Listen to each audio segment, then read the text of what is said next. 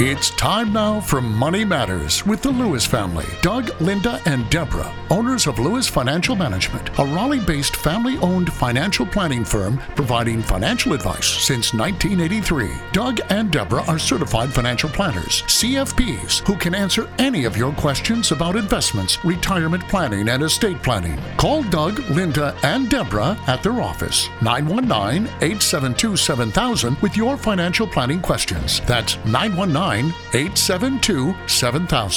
Now, here are Doug, Linda, and Deborah. Investments offered through SFA Inc. Investment advice through Lewis Financial Management. SFA Inc. and Lewis Financial Management are not related entities.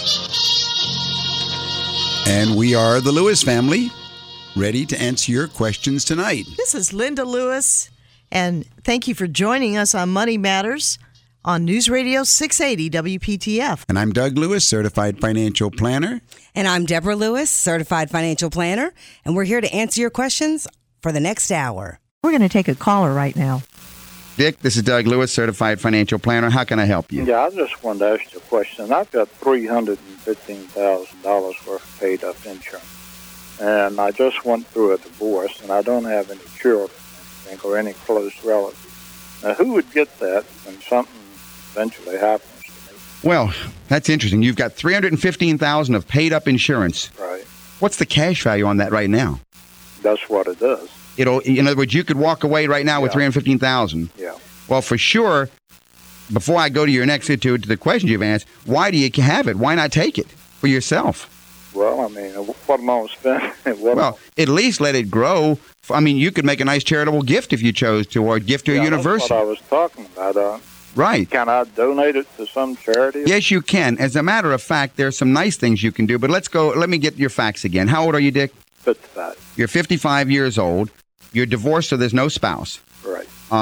There are no children. Right. Who is the beneficiary on the policy right now? Well, now that's the problem. My ex-wife's still on there. This divorce just became final last month. Well, I presume that you want to get that off before we get off this telephone call, right? Monday morning at 9 o'clock. All right. That's number one. And number two, if there are no children, and you will designate the beneficiary. If there is no beneficiary, you just take her off. Right. Well, you can't. I mean, if there's nothing, it's going to come back to your estate. The estate will be the beneficiary, and then it will go through the rules of intestacy. Yeah. In other words, as if a person had no will. Right. But you can, and what you can do is set up a charitable trust, and they're very, very creative things. You can do a lot of things with that. If you will call the office during the week, Linda will set up an appointment to meet with me, and I'll show you how to set up a charitable trust that will provide for you as much retirement income as you want for the rest of your life. And also, you may be able to go ahead and leave as much as $1 million gift to a university or a charitable foundation for scientific research. Yeah, that's what I want to do. I want to leave it to a good charity. Well, if you will call the office, the area code is 919-872-7000, 872-7000. And I'll go ahead, set up an appointment, and I'll show you how you can go ahead and do what you want to do. Okay. Thanks, sir. Thank you, Dick. Well, Doug, annuities. Annuities is a big topic with lots of questions and a lot of misconceptions and maybe not enough information out there about annuities. Yeah, I think the best way to approach the subject of annuities, especially because of retirees being attracted to them, is to simply do the math. You know, as Americans are facing this matter of growing longer and longer, then a lot of people, a lot of these... Growing older, longer and longer. What did I say? Yeah, you just forgot the older. That's all right. But you're old. Anyway. All right. Well, I should say, as we Americans face the prospect of growing longevity risk. How about that? There you go. Yes, then sir. Some of us, not myself, but some of the clients that come to us start talking about annuities for guaranteed lifetime income as insurance against outliving their assets. And they're popular. Annuities are popular, but they are not without controversy. And annuities offer the investor income for life, and that's probably the most attractive feature. That is, Deborah, but that income never increases, and so we have to do the math. Now, given current levels of inflation, each year the investor effectively receives 3% less. Ooh. That means over the course of 20 years, the income stream from an annuity that starts off paying, say, $5,000 a year shrivels to the equivalent of $2,000 a year.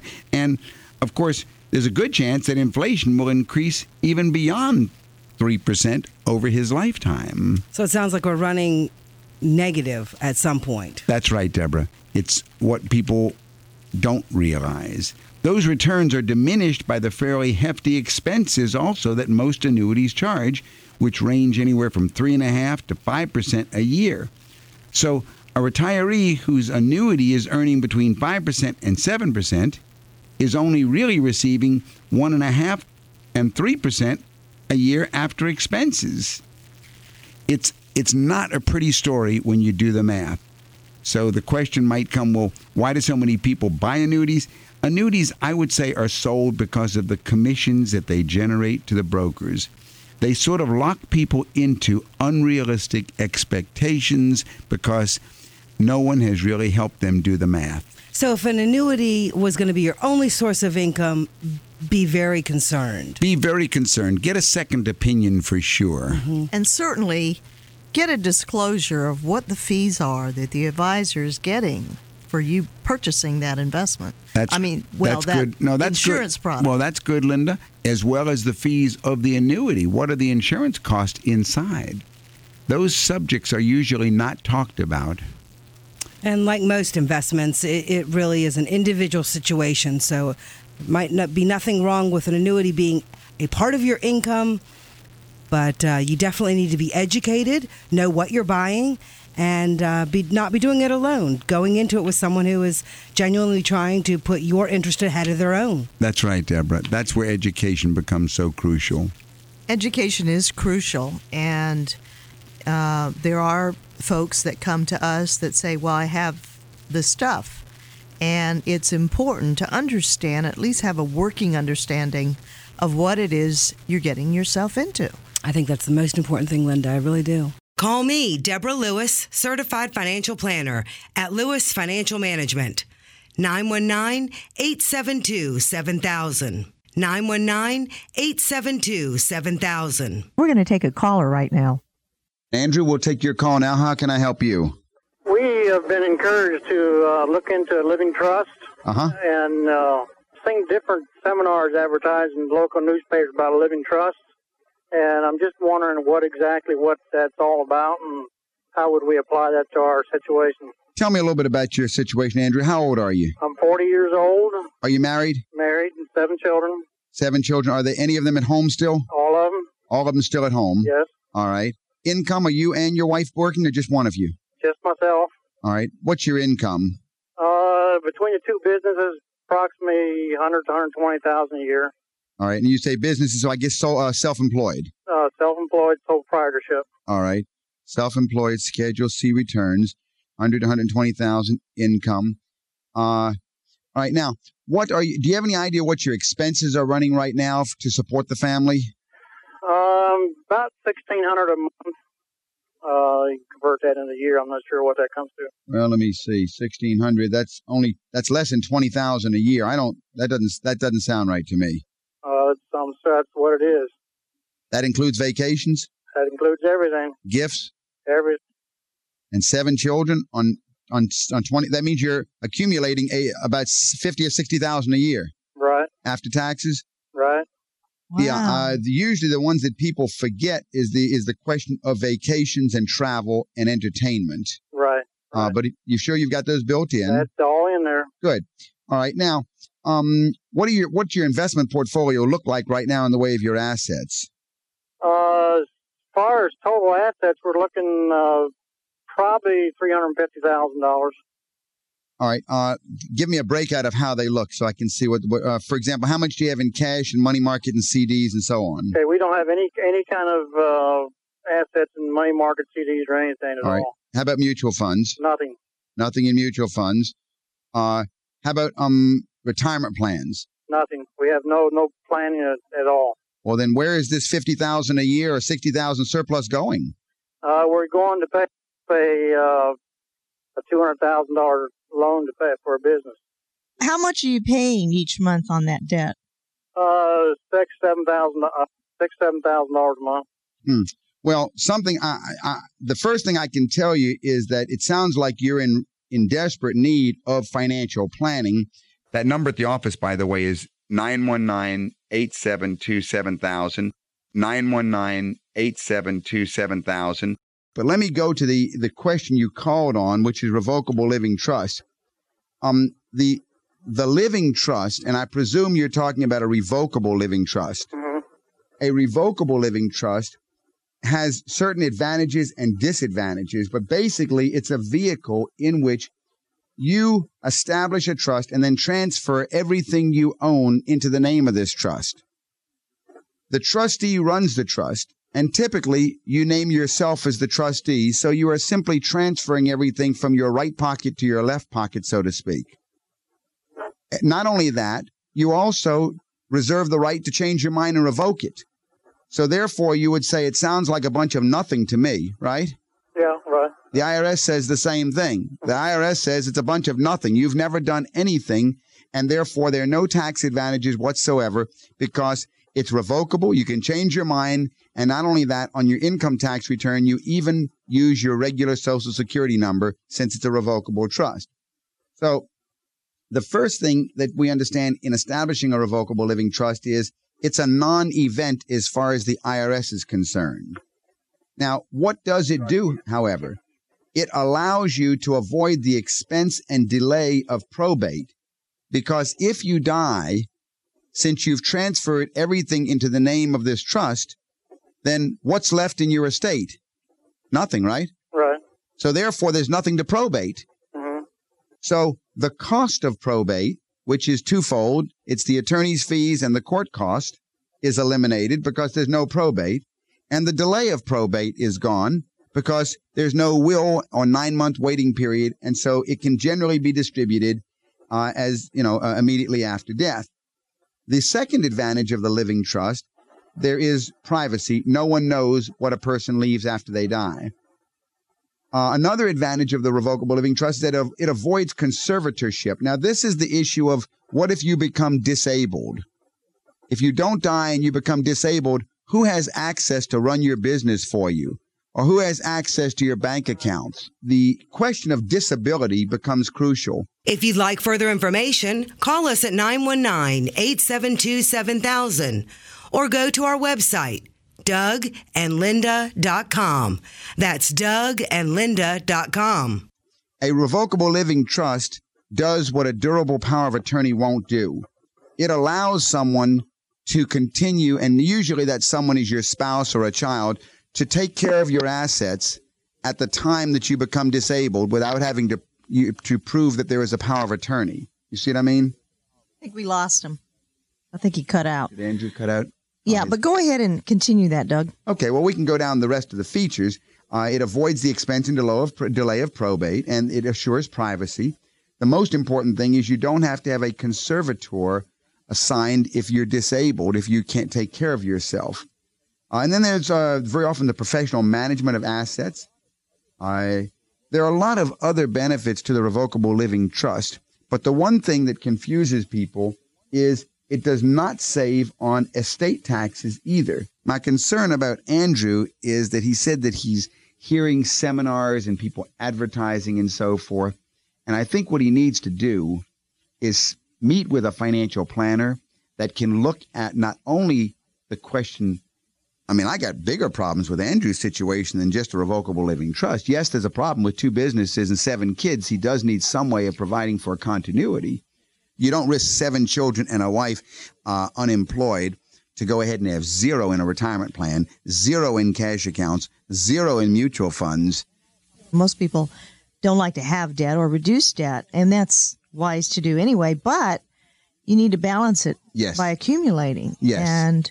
And if you do it properly, Lynn, you can have your cake and eat it too. You can accumulate, and your accumulation will grow at a compound rate of return faster than your debt reduction will go. So eventually, your investment portfolio will pay off the debt without losing the comfort of retirement.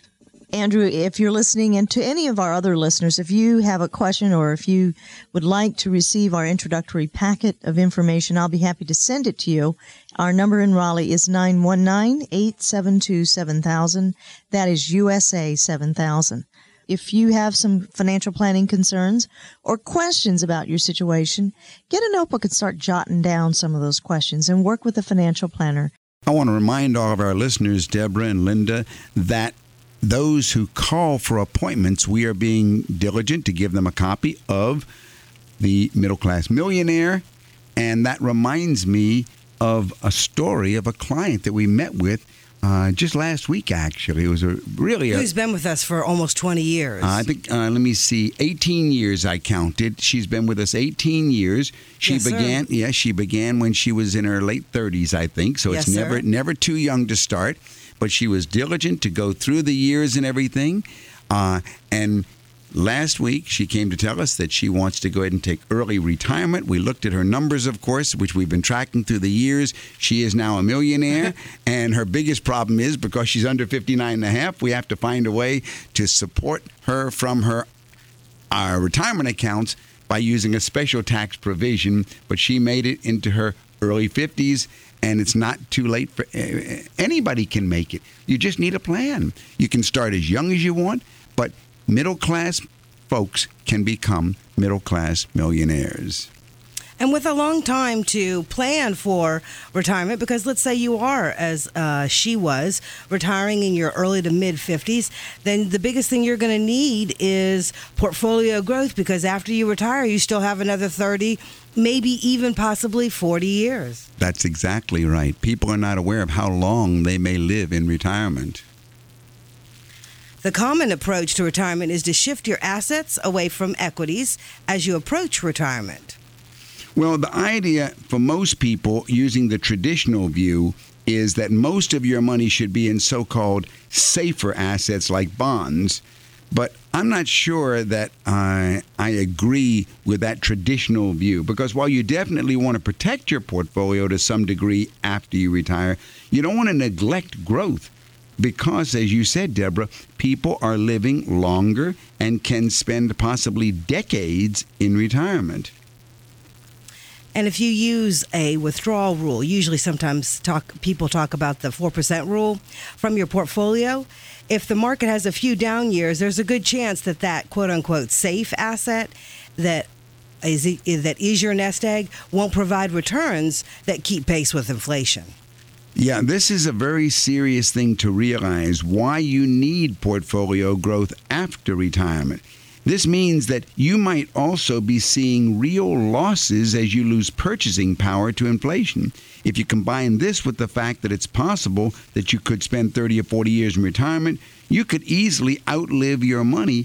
This is something that people are not very much aware of.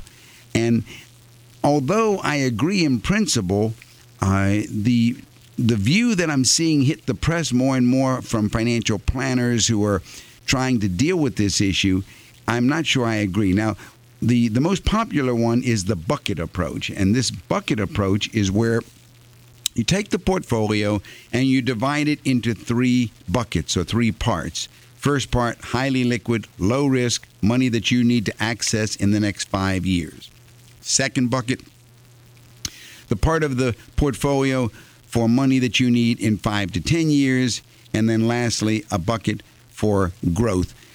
I like the principle of preparing for growth. I don't agree with this method of buckets. I think it's far wiser to use the approaches that we use in our office, which are total portfolio viewpoints, rather than chopping the portfolio into buckets. But I do agree in principle that you need to consider growth after retirement. You're listening to Money Matters with the Lewises on News Radio 680 WPTF. This is Deborah Lewis. Call 919-872-7000 to set an appointment with me regarding your financial situation. Call me at 919-872-7000.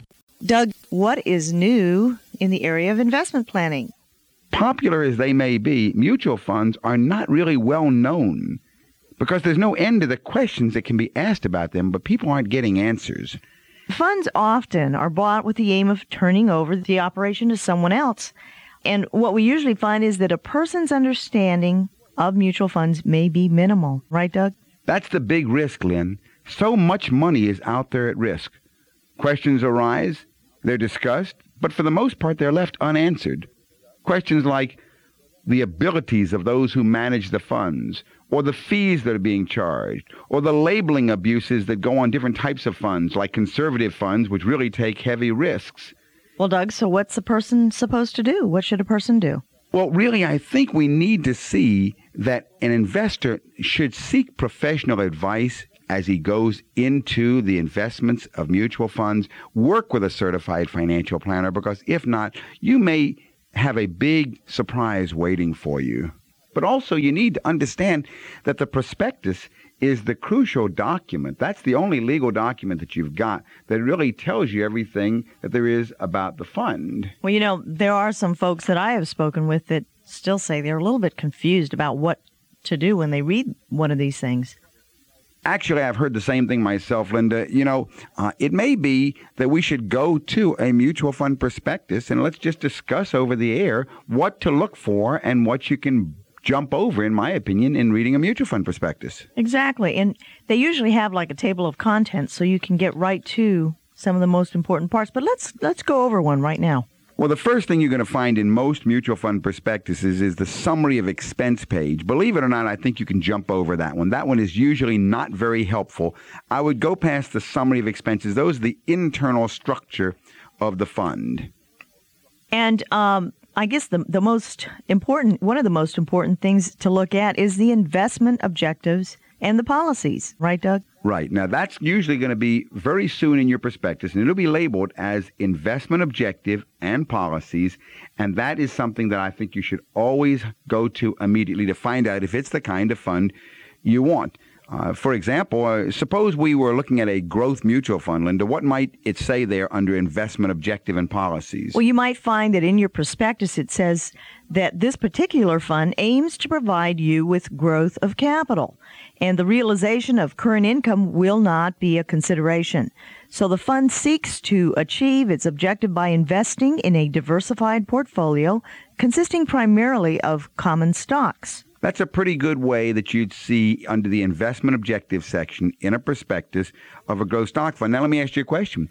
Suppose you had a client who was looking for high income, like a retiree maybe. Would this be the proper type of fund for them? No, not at all. But is it warned right there in the prospectus? Doesn't it say right there? It says current income will not be a consideration. Right. So that's not the kind of fund that you'd want. Right. And if you saw that in your prospectus, you'd know that's not for you. You're listening to Money Matters with Doug, Linda, and Deborah Lewis.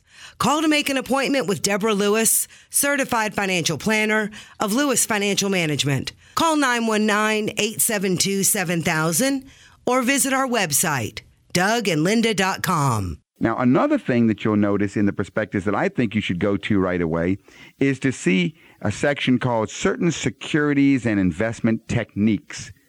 I always go to see that one right away to see what special techniques are there in the prospectus.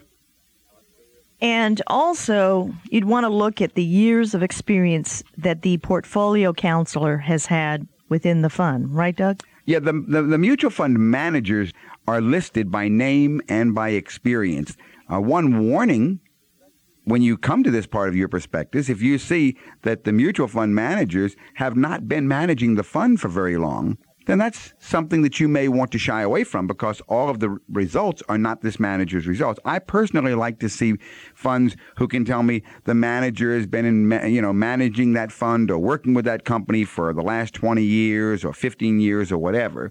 But I think you should have a minimum of 10 years.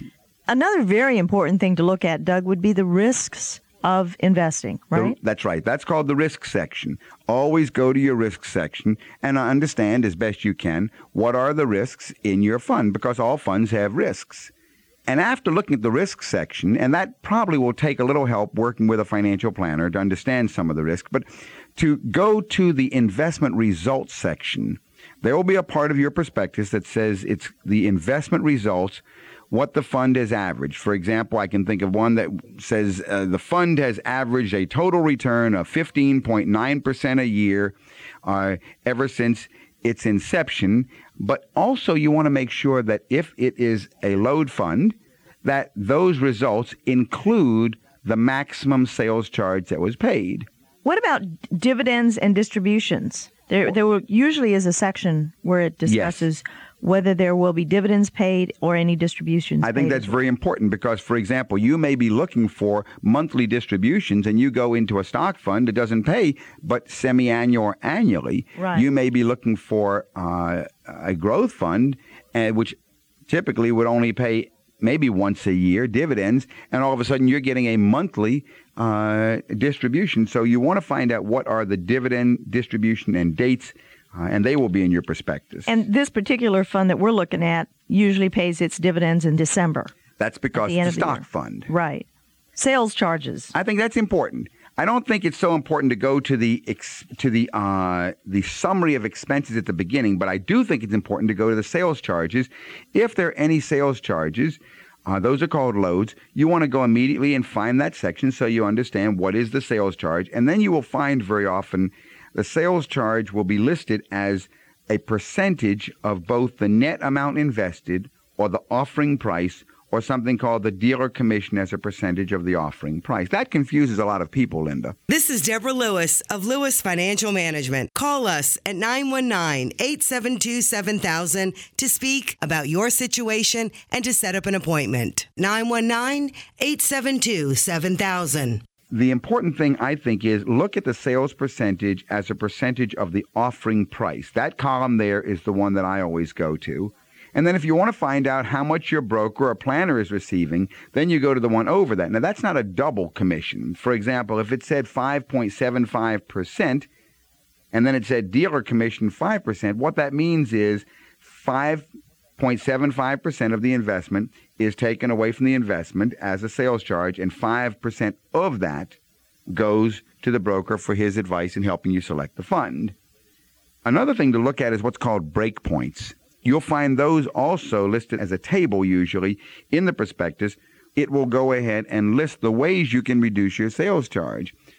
Some funds will let you, if you want to put in, let's say you've got $100,000 to invest, but your financial planner has felt that the most you should put is $25,000 in a particular fund, then some funds will let you put 25 in one fund, 25 in another fund, 25 in another fund, 25 in another fund, and you can actually do those as a concurrent purchase.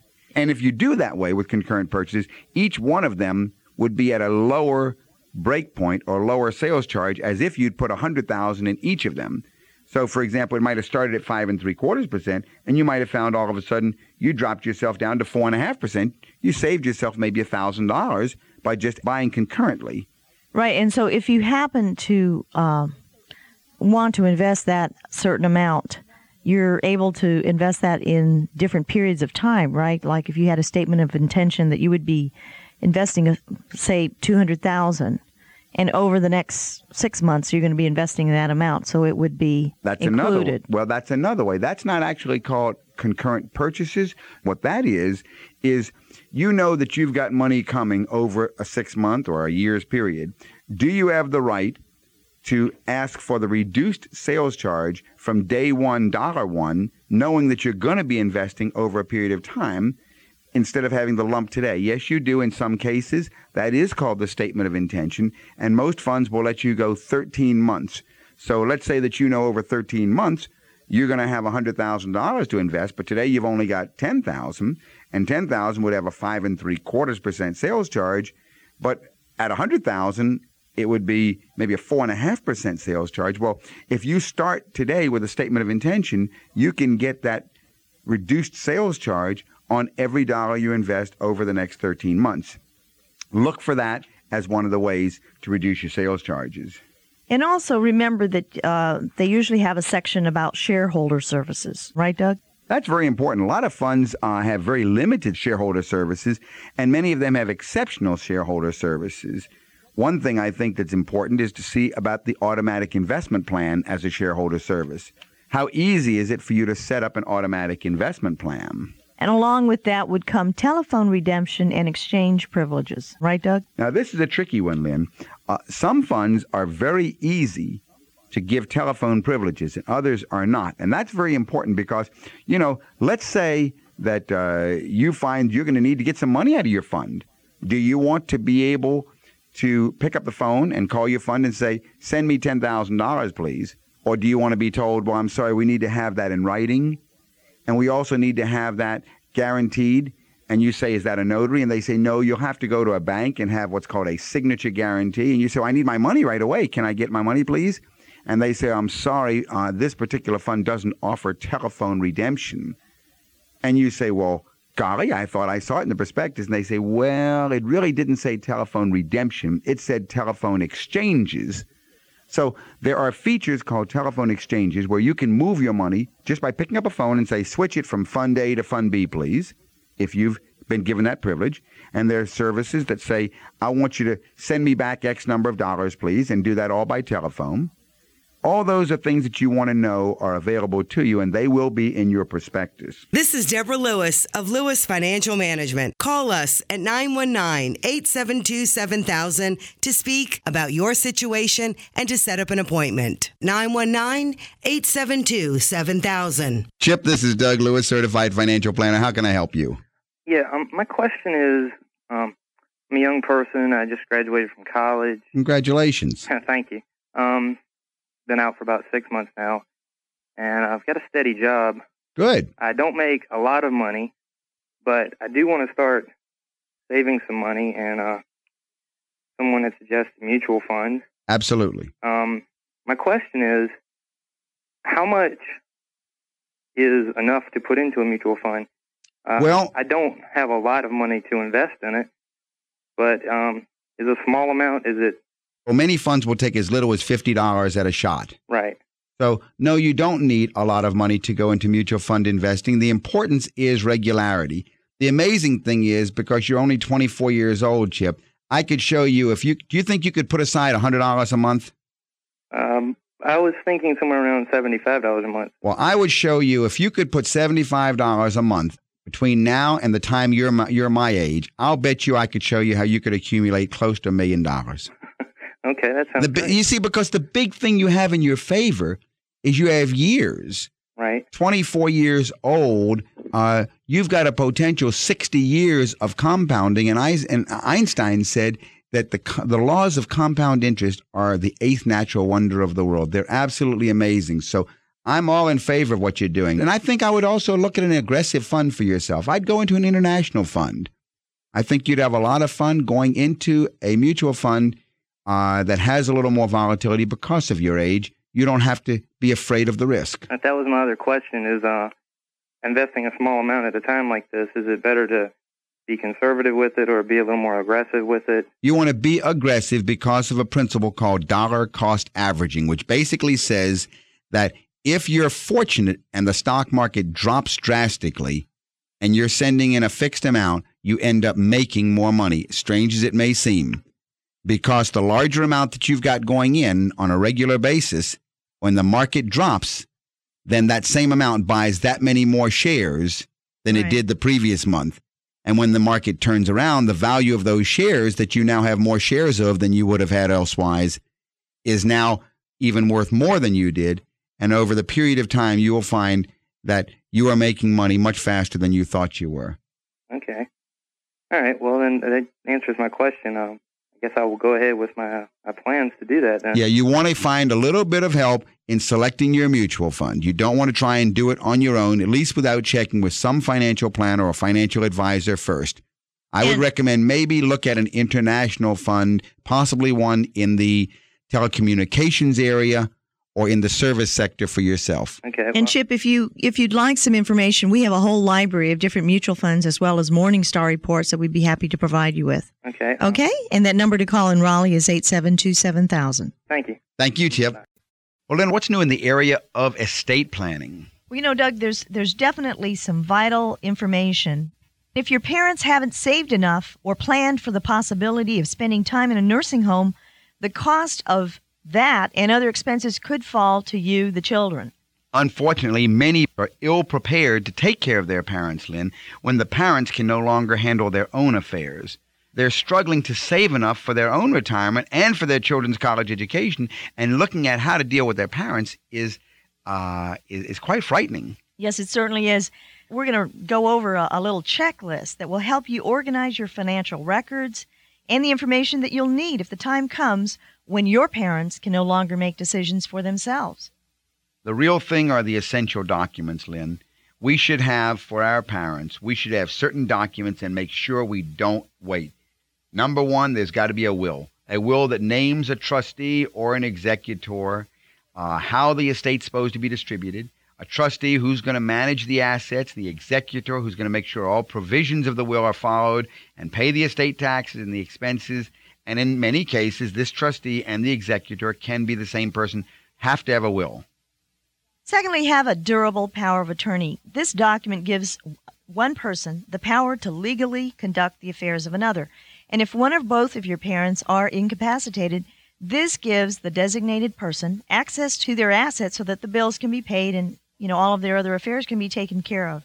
So make sure you have a durable power of attorney. Right, Lynn. Third one is the durable power of attorney for health care. This is very crucial. It gives a designated person the authority to make medical decisions in the event that the patient is incapacitated. Now, this is not a living will, right? Right, because number 4 is a living will, or this is also called a directive to the physicians. This states that medical situations in which a patient would not want to be kept alive, that their desire could be implemented. And it isn't legally binding, but it can relieve a family of the emotional burden of making this decision. And if you need a form, they're usually available at your doctor's office or at a retirement or nursing home, and that is the living will. Right. A lot of people confuse the living will, which is basically the desire to die a natural death, with the health care power of attorney, which is very different, and you should have both. Then there should be a letter of instruction. This is a letter for the beneficiaries of the will and the trust, and it's designed to make it easier for the family to close out the affairs. It should include the names of those to notify upon death, funeral arrangements, last wishes, and the disposal of assets. And although it's not a legal document, it should be in agreement with the will and kept with the rest of the documents or with the estate plan. And the last is your inventory of finances. This would be a list of all your financial and legal documents, where they can be found. And what you should do is keep one copy in a safe deposit box, or maybe another copy with your financial advisor, your executor, your heir, or your spouse. And as far as that checklist on the inventory of finances, make sure you've got, your parents' name, their social security number, who, some important names and phone numbers that should be kept handy. Might be a clergyman, the attorney that they're using, who their CPA or their accountant might be, who works with their investments, their financial planner, their insurance agent, and who are the relatives and close friends that would need to be contacted. Lynn, I guess lastly, there are other money considerations in estate planning for parents. You should scrutinize the insurance policies for over or under coverage, check auto, life, disability, and so on. You want to pay particular attention to health insurance. And I guess lastly, consult an estate expert, a certified financial planner who works in the area of estate planning, and make sure it's done right. The comfort that the family is taking care of everything ahead of time is such a comfort. Then you can go ahead and enjoy the rest of your parents' lives, knowing that it's all been done properly. Parents appreciate it, and the families appreciate it. It's definitely important for people who do have parents that maybe have sizable assets or assets in general, that they assist them with their financial planning in working with an advisor. That's right. Seek competent financial advice, and if you have any financial questions, call me at 872-7000. That's 872-7000. When folks are younger, they're more concerned about saving for college funding, saving for that first new house, and accumulating and working on their career, right? So they can increase their income. And then as they get older, then questions like, how much mortgage can I afford? And what about my retirement plan? Or I'm getting a promotion, I'm moving to a new company, I'm getting, the company's downsizing, I'm losing my job. what do I do with my 401k? And what's an IRA? And how do I roll it over? And I just inherited some money. Well, how do I invest it? Those kinds of questions. And then, of course, when you start having kids, then you get more concerned about, well, should I do estate planning? Do I have a will? But aren't there some questions that need to be addressed with end-of-life planning mistakes? Did you see that article in Financial Planning regarding end-of-life planning mistakes that need to be avoided? Yeah, the end-of-life planning is one that is usually not touched on for a number of reasons. As folks get older and older, again, as you said, Linda, they've moved through the stages. But the question of what about end-of-life planning, and of course when you've been planning as long as we have for clients, we do see these issues coming up. Now, take the case, for example, of an 80-year-old man. Let's make it an 80-year-old woman who did not communicate how she wanted her retirement accounts and her other assets to be distributed among her 4 children, okay? And let's say she had $500,000 in bank accounts and $1 million in IRAs. Now, suddenly, the only daughter, there are 4 of them, 3 boys and a girl, the only daughter who's been divorced twice moves in with her mother. She says she needs access to pay her bills. The daughter persuades her mother to add her name to the mother's bank account and to make the daughter the beneficiary of the retirement accounts. Sounds like trouble already. It is trouble because when the mother dies, 100% of her assets go to the scheming daughter. Nothing goes to her 3 sons, even though her will may have said divide her estate equally. And although this is a hypothetical case, it's not too far off from several of our clients who have gone through situations like this. So for clients whose parents are still alive, we encourage them to hold meetings with their parents as well as with the children. To find out what people want. Each generation wants to provide and communicate to the next generation. Yeah, the conversation needs to be had. And of course, if they have us as a financial planning firm, we make sure that conversation is had. And while planners can't mandate and order their clients to have such conversations, we feel it's the fiduciary duty of the planner to strongly encourage the clients to express their wishes, because by not doing so, they can be creating endless fights that can tear families apart. This is Deborah Lewis. Our number at the office is 919-872-7000. 919-872-7000. And it leaves a big mess. Oh, we have clients right now, at least one I can think of, where there's a lawsuit between siblings. Yeah, it can be a real mess. And it's like you tend to say that, you know, the silent generation is sometimes that group who maybe was never encouraged, or they never wanted to talk about financial planning with other family members. But it's that silent generation that may need the most encouragement to start talking to their own children. Or if your parents are in that silent generation, they're just not comfortable talking about financial planning, that you have to, you know, start that conversation. That's right, Deborah. That really is. No matter what, you got to create some method of having the conversation. Now, what I like is a personal memorandum that states who gets the dishes, who gets the grandfather's clock, who gets the rocking chair. Some family members, may feel more emotionally attached to some of these items than others, and so the memorandum works very nicely. Yes, and I remember even your mom used to write little notes and put them under different pieces that she wanted to give at different stages of her own life. Well, you remember when I had the discussion with her, Mom, you need to go ahead and let your wishes be made known. That's exactly right. That's right. And it is important to do pre-mortem tax planning as well, isn't it, Doug?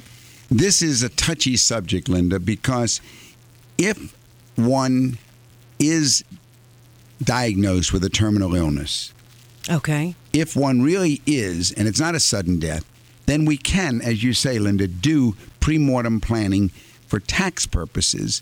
And in that case, we don't want to miss any step-up in basis provisions, because of jointly held assets. Many assets are jointly held, but if we have enough time, right, while a person is terminally ill, we want to then make sure that we move all of the jointly held assets over to the terminally ill spouse so that the surviving spouse gets the step up and can sell those assets if she chooses or if he chooses tax-free. That seems very effective. I mean, if you have enough time, that's estate planning probably at its best. And just because we've dealt with widows and widowers, I know it's a comforting feeling to the surviving spouse that you've taken the time to kind of handhold through this process, because it's never easy when you're losing a loved one. It's always difficult, and it's difficult for the caregiving spouse to make sure that issues and matters are dealt with in a proper way, because people spend their lifetime accumulating these assets, and for the surviving spouse, it's always better to have that advice. Absolutely. So in addition of leaving instructions through the will, then also having a conversation within the realm of a financial planning environment, now that you can feel fairly certain that, like our earlier example, that's not going to tear your kids apart. Exactly. It's so sad when clients come to us and they tell us, well, they've had a financial planner for years, and we ask them, well, what's been done in these other areas? And basically nothing has been done because they thought they were getting financial planning. They were getting money management. Mm-hmm. But true financial planning has to include all aspects of the estate side, as well as the investment side, as well as the tax planning side. Mm-hmm. So these subject matters need to be not only touched on, they need to be addressed thoroughly as part of the client-planner relationship. The living estate and the death estate. The living estate and the death estate, Deborah. If you hear something tonight that sounds like your situation, call us. Set up an appointment. We can help you. 919-872-7000. 919-872-7000. Well, then let's take Dave's call. Dave, this is Doug Lewis, Certified Financial Planner. How can I help you? Yes, I had a question about inheritance. All right. If I'm receiving an inheritance, enough to pay off a mortgage, and that's the only debt I have left, would it be wise to use that inheritance to pay off the mortgage, and then use the mortgage payments I was planning on paying use those for children's education, or is it better to continue to keep the mortgage and use the inheritance? All right, let's find out some facts. How old are you, Dave? 35. 35, married or single? Married. Married. And are you employed right now? Yes, I am. All right. What's your income? My income's about $80,000. $80,000. And your wife, is she employed? No, she's not. All right. So family income is at $80,000. Now, living expenses right now, including the mortgage, how much your living expenses run, let's say, on a yearly basis, including and include everything you think of, like your travel, your gifts, your lifestyle for the year. Right. I would say probably have maybe $40,000, a year in expenses, including the mortgage. Now let's go to your assets before the inheritance. What do your investments look like? Probably maybe $10,000 total in mutual funds. All right, so you've accumulated $10,000. That's your total investment portfolio. Correct, at this time. All right. Well, yeah, your expenses must be much, much higher than you think they are, because we're missing $25,000 a year or $35,000 a year. That's going somewhere. You see what I'm saying? Right. And I think that's important, answering his question about the mortgage. Now, all right. Now you received an inheritance. How much is your inheritance? Probably around $130,000. All right. So you received $130,000. Right. And how much is the value of your home? The value of the home is about $200,000. The value of the home is $200,000, and the mortgage, the outstanding? It's about $110,000. $110,000. And you want to know, does it make sense to go ahead and pay off the mortgage? Pay off the mortgage. And have $20,000 left, and use that and put it in some mutual funds, and then the $1,000 a month I'm paying for house payment, put some type of investment plan together. Well, I think really, if you think about it, you've already answered your own question, Dave. You have shown a very poor history of investing when you've had cash on a regular basis, because you've just told me that your excess is $35,000 a year. You should be able right now, under the information you just gave me real quick, to be investing about $3,000 a month. And if it hasn't been happening, I don't have a lot of comfort that it will be happening if you end up with an extra $1,000 a month, which should be $4,000. Right. My advice to you would be to capture the $130,000, get that invested. Okay. That $130,000, even under a normal or even maybe a worst case scenario, should be able to produce for you about $9,100 a year, about $750 a month income, which you don't need to pay the mortgage.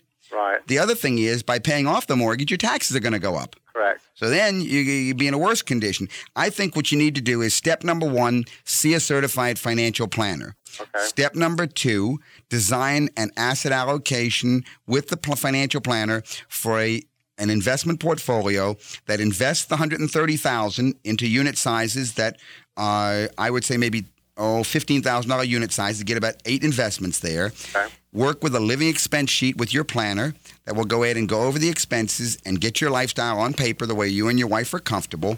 And then whatever that excess is, if it turns out to be not $3,000 a month, let's say it turns out to be $2,000 a month. Right. We need to get that money invested at the beginning of every month in what we call a pay yourself first plan. Okay. And then be living on the excess and build into the arrangement. What I do in my practice when I have clients like that have commissions, we build into the timing for the lumps that are expected to be coming versus the bare base salary that's coming through the year. Correct. And I think that needs to be done, but by waiting to try and accumulate, I think that's a mistake. Okay. And I don't think you'd do it the other way that way, at least looking from your history. I'd capture the lump and get it working. Okay, great. Yeah, and write down your questions. And as Doug said, work with a financial planner. If you'd like any information that we can provide for you, you can call me at the office. I appreciate it.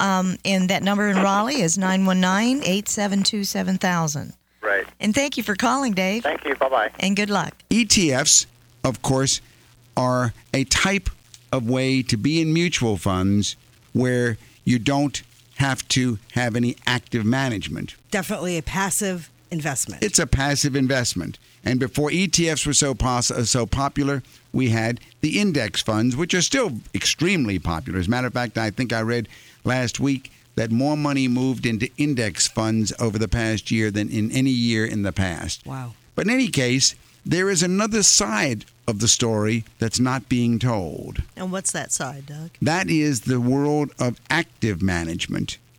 And what about actively managed funds? Now, I am a believer in actively managed funds because I don't want just to be trusting the market, riding with the market.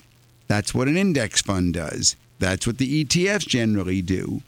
So the case for actively managed funds, I think, needs to be told a lot more.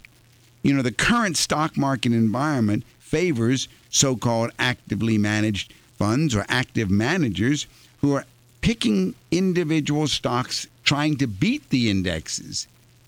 In other words, now we're looking for a manager.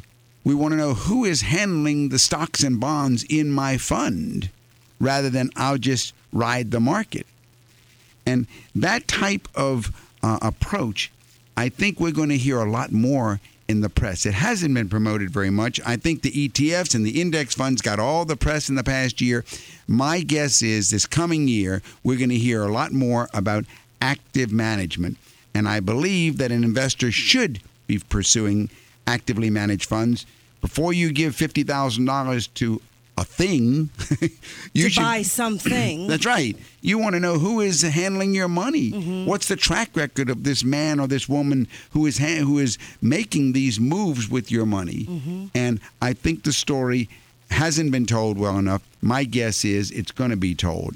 If by nobody else, it's going to be told by me because any clients that come into our office, and Deborah, you're going to be telling the same story. That's right. That's right. And it is very, I think, good for everyone to know that there is a big difference between mimicking a portfolio or being in an index fund that just mimics an index, or choosing a manager, finding a manager that is going to do more than just buy and sell and mimic an index. I like the way you said that, Deborah, because many people think an index fund is a managed fund, and really you're just trusting the index. And most people would want to have someone who's minding the store or minding your funds. What is your track record for the last 10 years? Morningstar even Morningstar is a good way to go ahead and analysts. Look for that track record. That's exactly right. You don't have to be blindly trusting the market, or otherwise known as the index. You don't have to. You can go ahead and look for. There are some people that know very well how to make their moves, and they have done exceptionally well. Those are the ones that we want to give our money to. Well, everyone have a wonderful week, and thanks for joining us on Money Matter. You've been listening to Money Matters with Doug, Linda, and Deborah Lewis. Money Matters provides you with a personal financial hotline on any subject where money really matters. For more information, you can call Doug, Linda, or Deborah in Raleigh at 919-872-7000. That's USA 7000. Listen again next Saturday and Sunday at 5 p.m. for Money Matters with the Lewises on 680 WPTF.